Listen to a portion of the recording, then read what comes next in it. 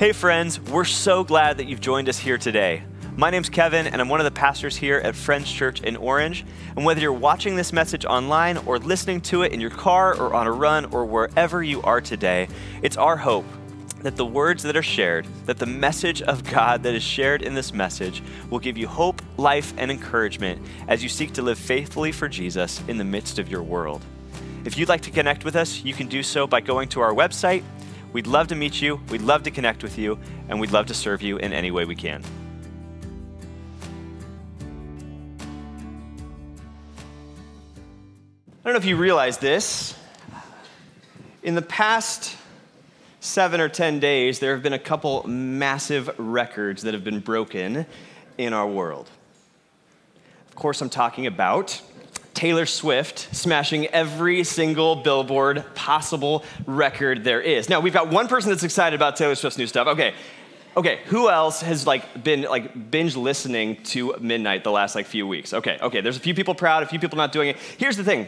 If you're a husband in the room and your wife's a millennial, at least, or Gen Z, you've been a Swiftie by osmosis for the last 10 days. At least that has been my experience the last 10 days, as I have just watched my wife listen and then show me and then listen together to so many things as Taylor Swift released her 10th album, which crushed every single record known to man. What I found fascinating, though, was not just the music and the intricacy of it and different stories that she's weaving together from her life, this being, she says, her first actual autobiographical album. What I found the most interesting was an interview I saw with her and Jimmy Fallon on The Tonight Show this week.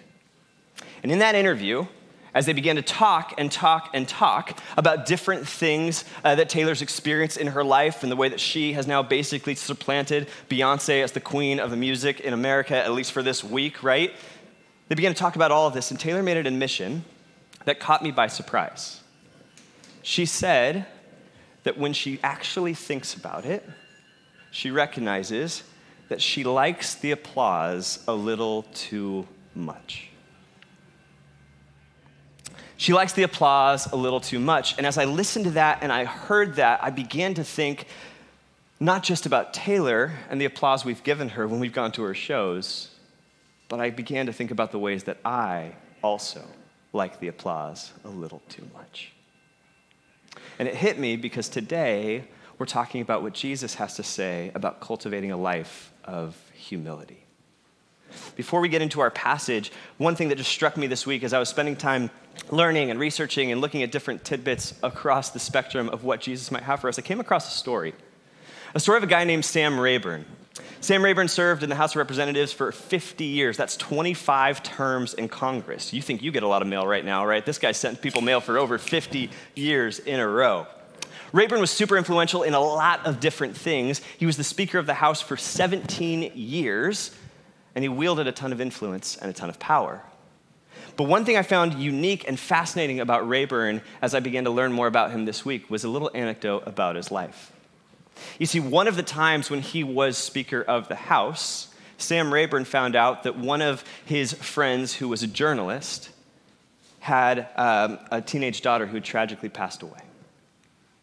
And so Speaker Rayburn decided one day that he was going to go and he was going to check in on this reporter. And Rayburn walked over or went to the reporter's house and he knocks on his door, and the reporter, probably still teary-eyed from everything that's going on with his daughter and with his family, opens the door, shocked to see the Speaker of the House, someone 2 heartbeats away from the presidency, at his door. And Speaker Rayburn says, "Hey friend, I heard about your daughter. Is there anything I can do to help?" And the man said to him, he said, "I don't think so, Mr. Speaker. I think we have everything well taken care of." To which Speaker Rayburn replied, "Have you at least had your morning coffee?" And the man said, "No, in the midst of everything, I have not yet had my morning coffee." And Speaker Rayburn said, "Well, at least let me make you a cup of joe." And as they began to come together, he came into the kitchen, he began to make this cup of coffee. The reporter remembered something. He said, "Mr. Speaker, I just realized, aren't you supposed to be having breakfast at the White House this morning?" To which Speaker Rayburn replied, "I was, but I called the president and told him it would have to wait." because I had a friend who was in trouble. You see, friends, humility is the antidote to pride. Thomas Merton was an amazing monk, just an amazing writer who lived about 50, 60 years ago. He said this, he said, pride makes us artificial. Humility makes us real. And so today, in a world that is run by pride, I'm excited because we get to talk about the way of Jesus. And we get to talk about how the way of Jesus, something that over and over and over again we've talked about in this series called Understanding Jesus, the way of Jesus is completely opposite of the way our world works. Jesus calls us in a world run by pride to live lives that are marked by humility. So with that, would you guys open your Bibles with me? We're going to be in Luke chapter 14. Luke chapter 14, we're going to start in verse 1, and then we're going to fast forward to verse 7. This is a story often referred to as the parable of the wedding feast. Luke 14, verse 1. It says, one Sabbath, when Jesus went out to eat in the house of a prominent Pharisee, he was being carefully watched. Stop for a quick moment. Jesus, we're given the setting, right? One Sabbath day. So typically, right, in the Jewish culture, this wasn't a Sunday. We've moved that as Christians, the Sabbath day, from a Saturday to a Sunday, but in his culture, this is a Sunday. And it's a Sunday that is designated and set apart for the entire community to honor, to worship God, and to be with one another, right? It was a day in which people weren't going to work because they didn't want to work on a day when God called them to rest. So much so that if you were going to throw a Sabbath feast, what would have happened is you would have, or your family would have, or your people who worked for you would have had to prepare all that food at least a day in advance. And so to invite someone to a Sabbath feast or a gathering on the Sabbath was no small ordeal. It wasn't you guys talking and, getting bored halfway through this message and figuring out, can I check into snooze from Yelp on my phone in the middle of this, right? It's not brunch in Orange after church. This was a spectacle, and it was an ordeal. We read that Jesus went to eat in the house of a prominent Pharisee. The word in Greek used for prominent is actually the word we would typically translate ruler. So this is either the leader of the Pharisees or a leader of the Pharisees. And remember, the Pharisees were a group of people who, in their attempt and desire to honor God with everything, had elevated rules above God's heart. That's what the Pharisees had done. And so the Pharisees are seen as the enemies to Jesus throughout the scriptures, not because they aren't trying to find God, but in their attempts to honor God, they're missing God in their midst. All right? So here's the setting. It's a Sabbath day. There's a feast that's been prepared. Jesus is going to this feast that's hosted by one of the leaders of the people who are trying to dishonor him and discredit him. And the last part of this is fascinating, where Luke adds for us that Jesus was being carefully watched. And so what Jesus was invited to is a trap. Jesus was invited to a place where these people, this leader, was trying to dishonor and discredit Jesus. And what does Jesus do? Instead of standing back, instead of recognizing the trap, Jesus leans fully into it. And in verses 2 through 6, Jesus does something incredible, because the trap that was set for him, they actually put a man in front of him who had a condition called dropsy. Dropsy was a condition where his body was filled with so much fluid, he was not distinguishable from his former self. And they put this man in front of him because they know that Jesus has healed people on the Sabbath before, and they want to see if Jesus will do it again, because it is their rules that you cannot heal on the Sabbath, and yet Jesus knows it's God's heart that healing would happen anytime, anywhere. And Jesus heals this man. He restores him in front of them. And then when the Pharisees ask him a question, Jesus actually asks one back to them of why he couldn't do this. Why would it be wrong? And they recognize that they are ultimately wrong, and they are stunned and they are silent. The people that wanted to dishonor Jesus are ultimately dishonored in front of everyone else. But Jesus doesn't stop right there. What does he do? Jesus leans further into what's happening with these Pharisees and with the people gathered for this meal. Verse 7 says this. It says, when he noticed how the guests picked the places of honor at the table, he told them a parable. Jesus noticed that these guys were jockeying for position. You see, a feast in Jesus' day, a meal of this sort that would have been on display, not just for those involved, but actually people outside who would have been watching what was happening in here, knew one thing. They knew that where you sat made a huge difference in how you were viewed or seen in the culture and in the world. You see, they knew that wherever you were in proximity to the host displayed for you and for your guests, everyone with you, just how valuable you were and what your status was in the community. And so if there was some way or some possibility where you were able to inflate your status, where you were able to get a better space than everyone else, you then would not just be known in that dinner, but throughout the community as having higher status than you did when you went in. And so in this context and in this space, Jesus, we're told, observes these people, and it just tells us he observes them as they grab their seats. But what we see in the parable he unfolds in just a moment is that what they were doing was fighting for the best position possible. And so with that in mind, Jesus tells them a story. Verse 8 says this, it says, when someone invites you to a wedding feast, don't take the place of honor, for a person more distinguished than you may have been invited.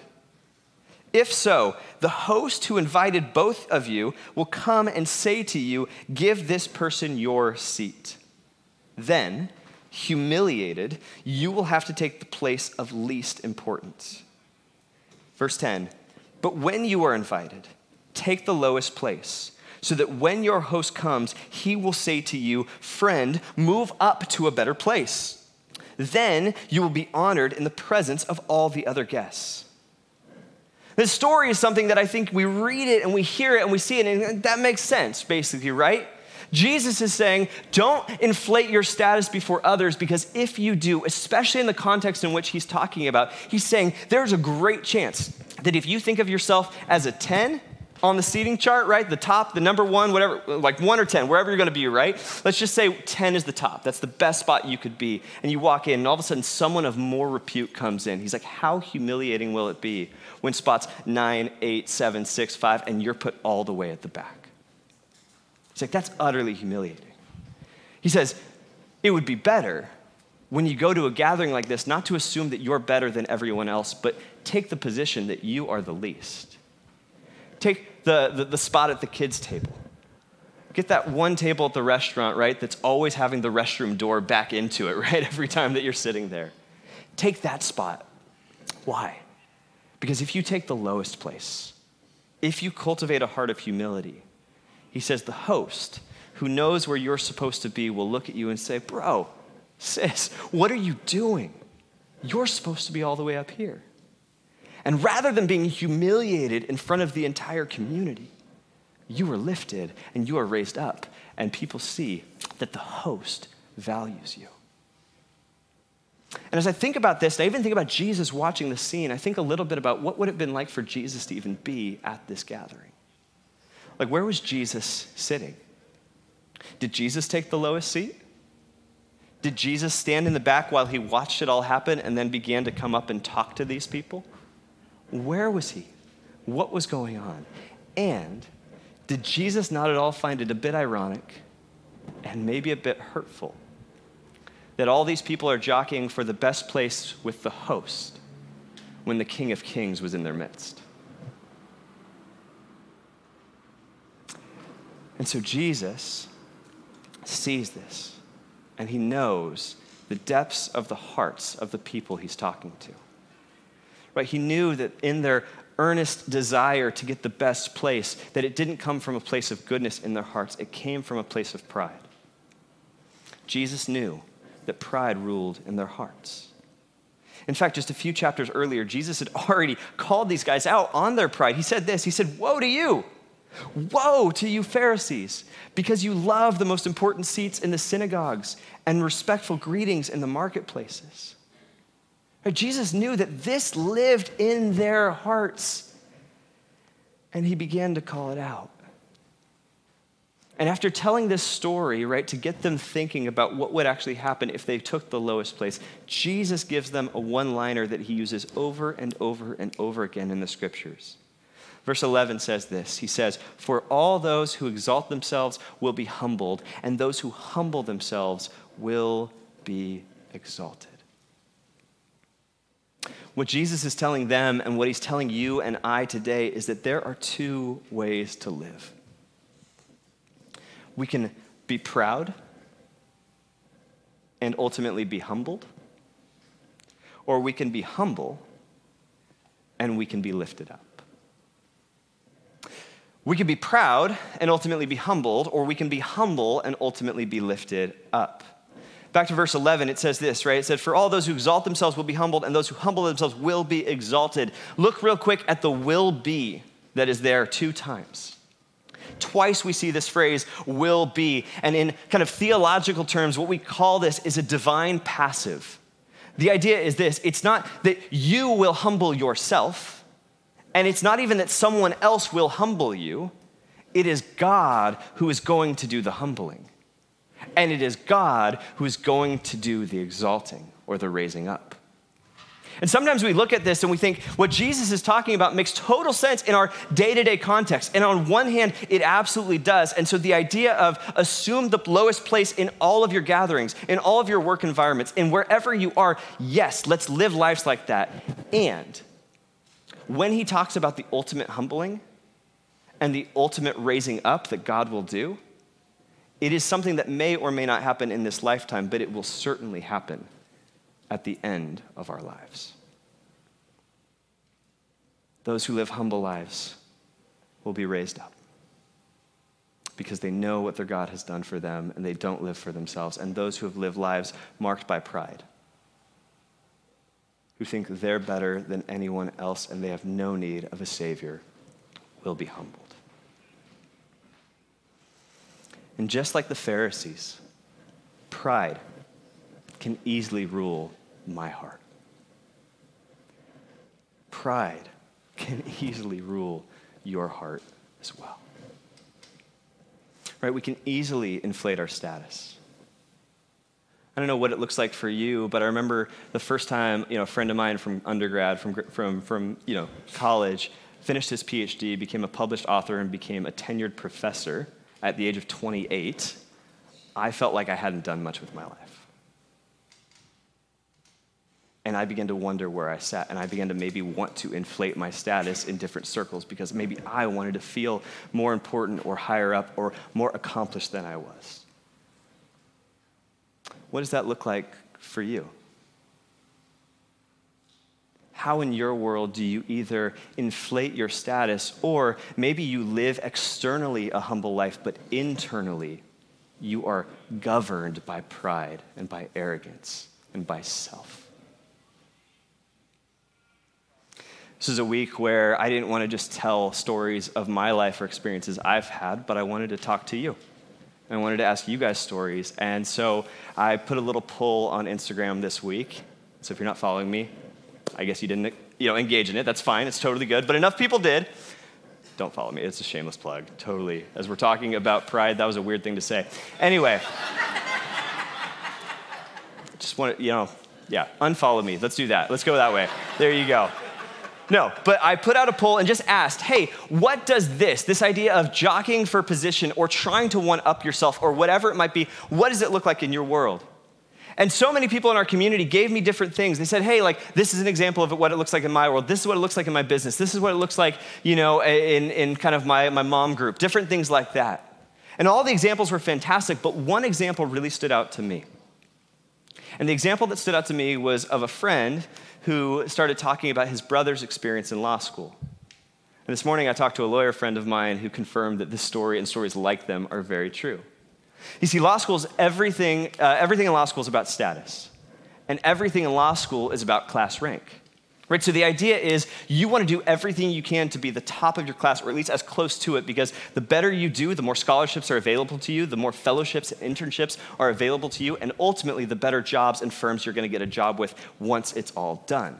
It's a dog-eat-dog world to try to get there to be the first and to be the best. And so what I learned this week utterly stunned me because this never happened when I was studying theology, right? The people who were going to school to be lawyers would be so cutthroat when it would be test season, that if you were studying in the library and you left your book and your laptop and everything else you had there was a chance that when you went to the bathroom and came back, some pages might be ripped out of your textbook so you couldn't study them anymore. There's a chance, I've heard this one firsthand to be true from someone, that sometimes in law school, as you're prepping for tests, what people are doing is sometimes giving you slightly wrong answers, knowing they're giving you the wrong answers because they want you to get one or two more questions wrong than they will get.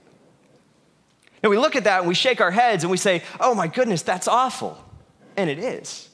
It's a blatant example of pride and inflating self over one another. And yet, as I asked earlier, where in your world or where in your life, maybe in a less blatant way, but equally as blatant in your heart, do you see pride rule the day?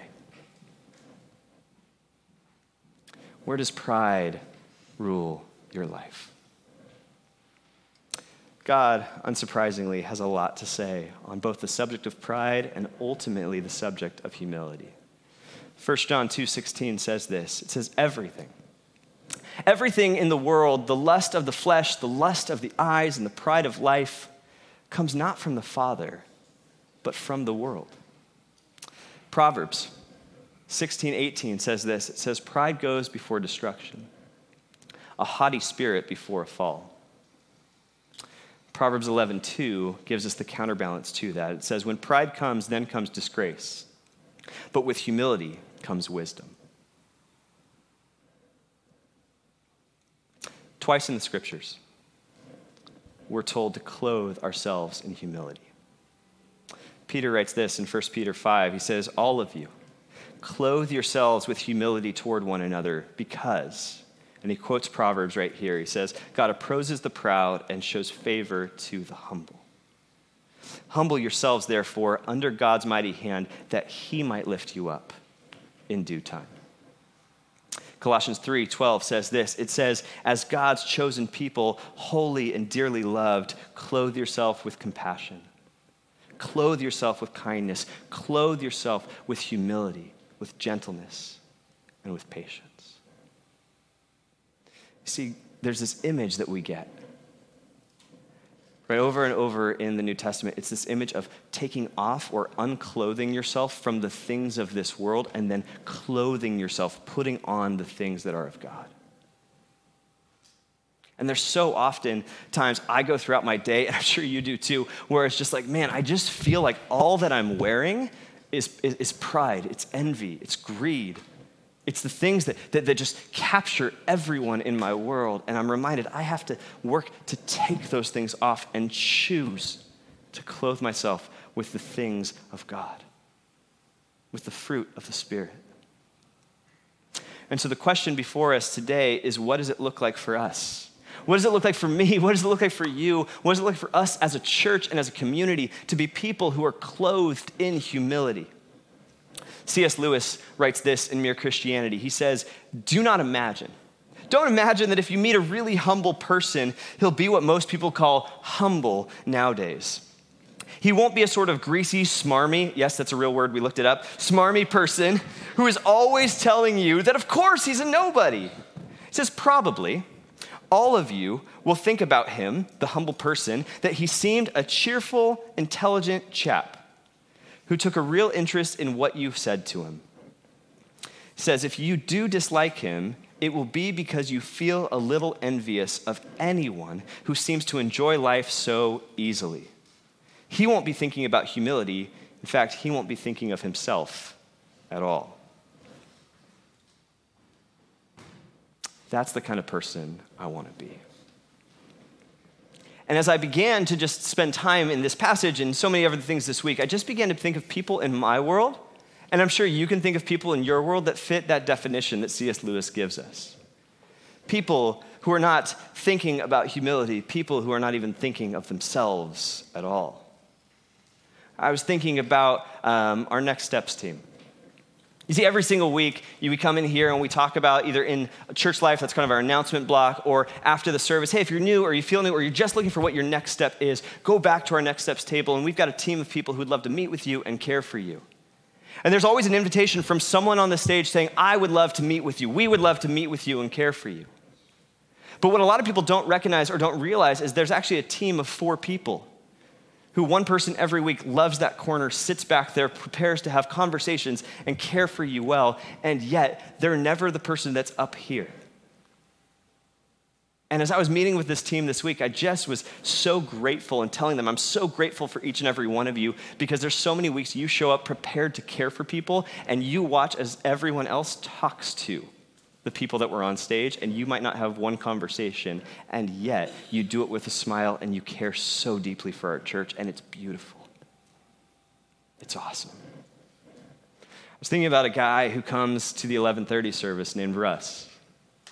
Russ is one of my favorite humans because Russ, without even asking, will just start cleaning this entire place when we have to shut it down. Russ just starts grabbing the coffee and cleaning it out and taking the trash and putting it away and doing all the things that are technically things that I'm supposed to be doing. And I've never asked Russ to do it, and he just does it out of the goodness of his heart.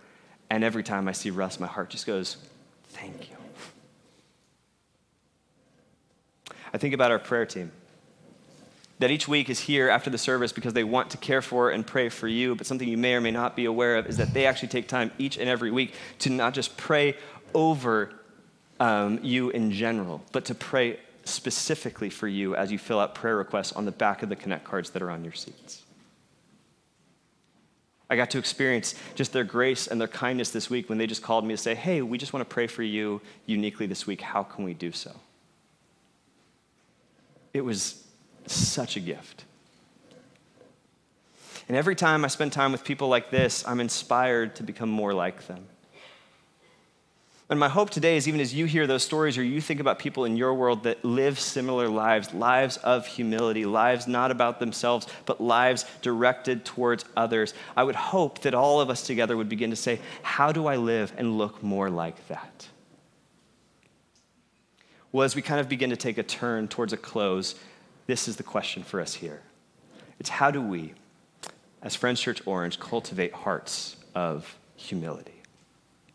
And the first point I have for us is this, is we cultivate hearts of humility by realizing and confessing our pride. Lewis goes on, the quote that we finished earlier wasn't the end. He says this, he says, if anyone would like to acquire humility, I think tell him the first step. He says the first step is to realize that one is proud. And a biggish step too. At least nothing whatsoever can be done before it. And if you think you are not conceited, it means that you are very conceited indeed. If you think you're proud or not proud, you are very proud indeed.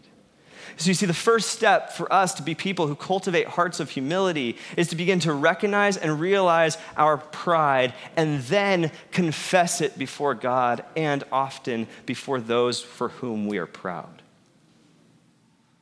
Right? It's going to God and saying, God, I have so much pride in my heart. And oftentimes it's going to the people that we are proud or trying to elevate ourselves ahead of and saying, hey, you might not even be aware of this, but I am so sorry.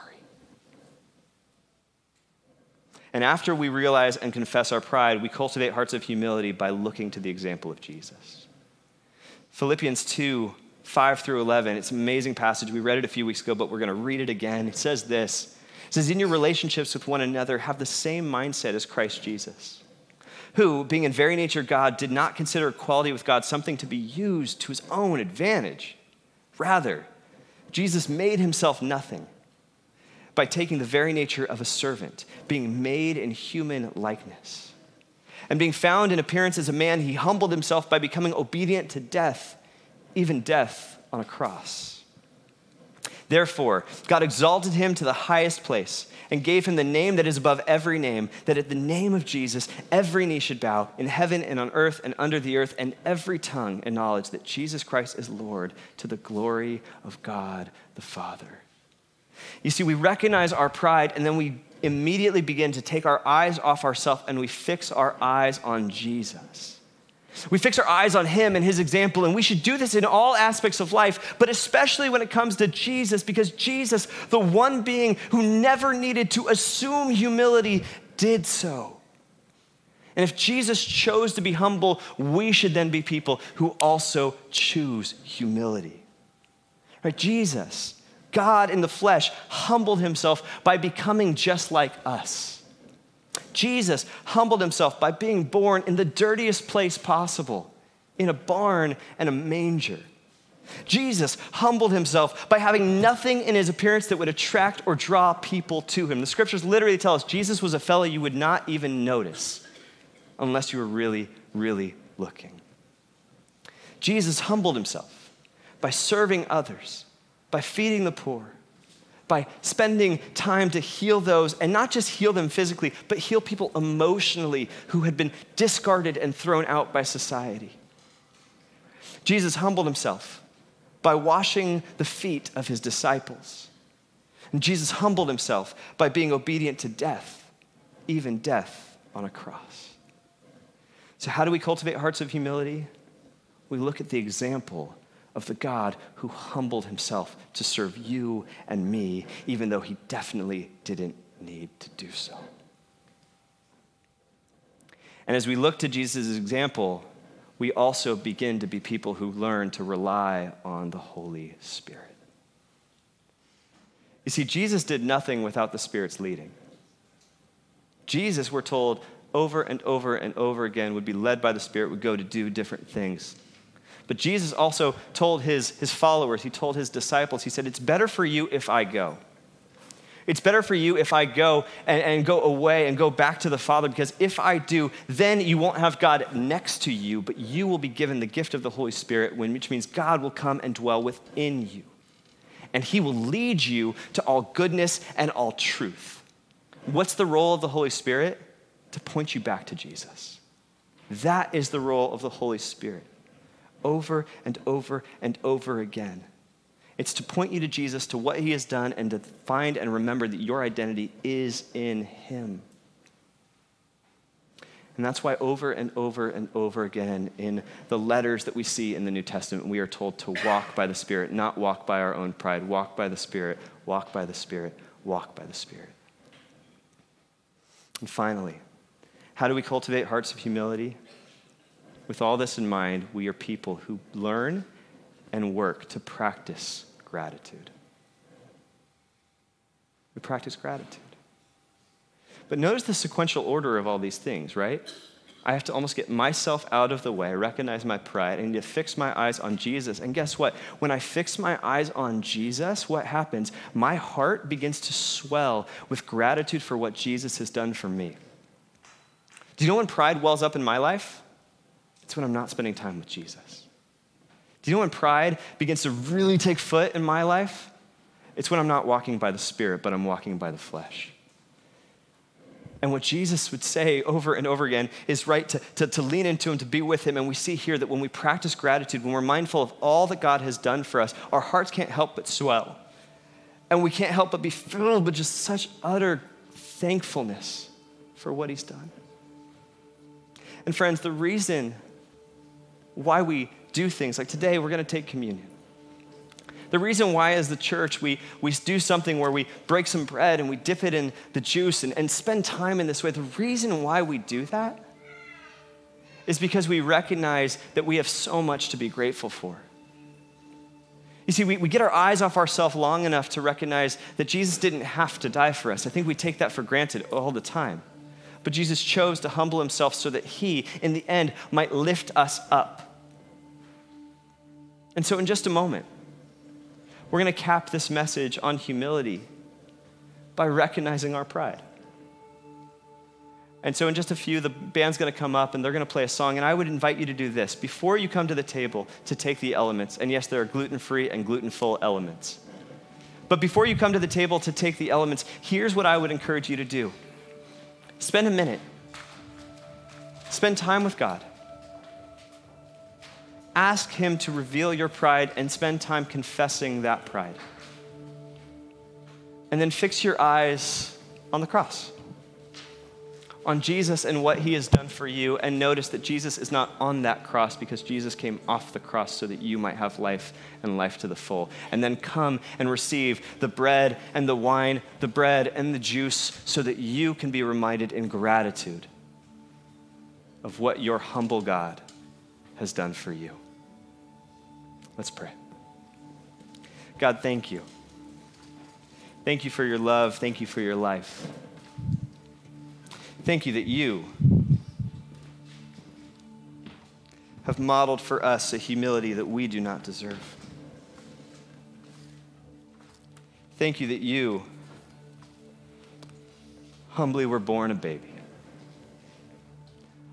humbly entered into our midst, humbly washed your disciples' feet, humbly received the death that we deserve so that we might be raised to life with you. Thank you.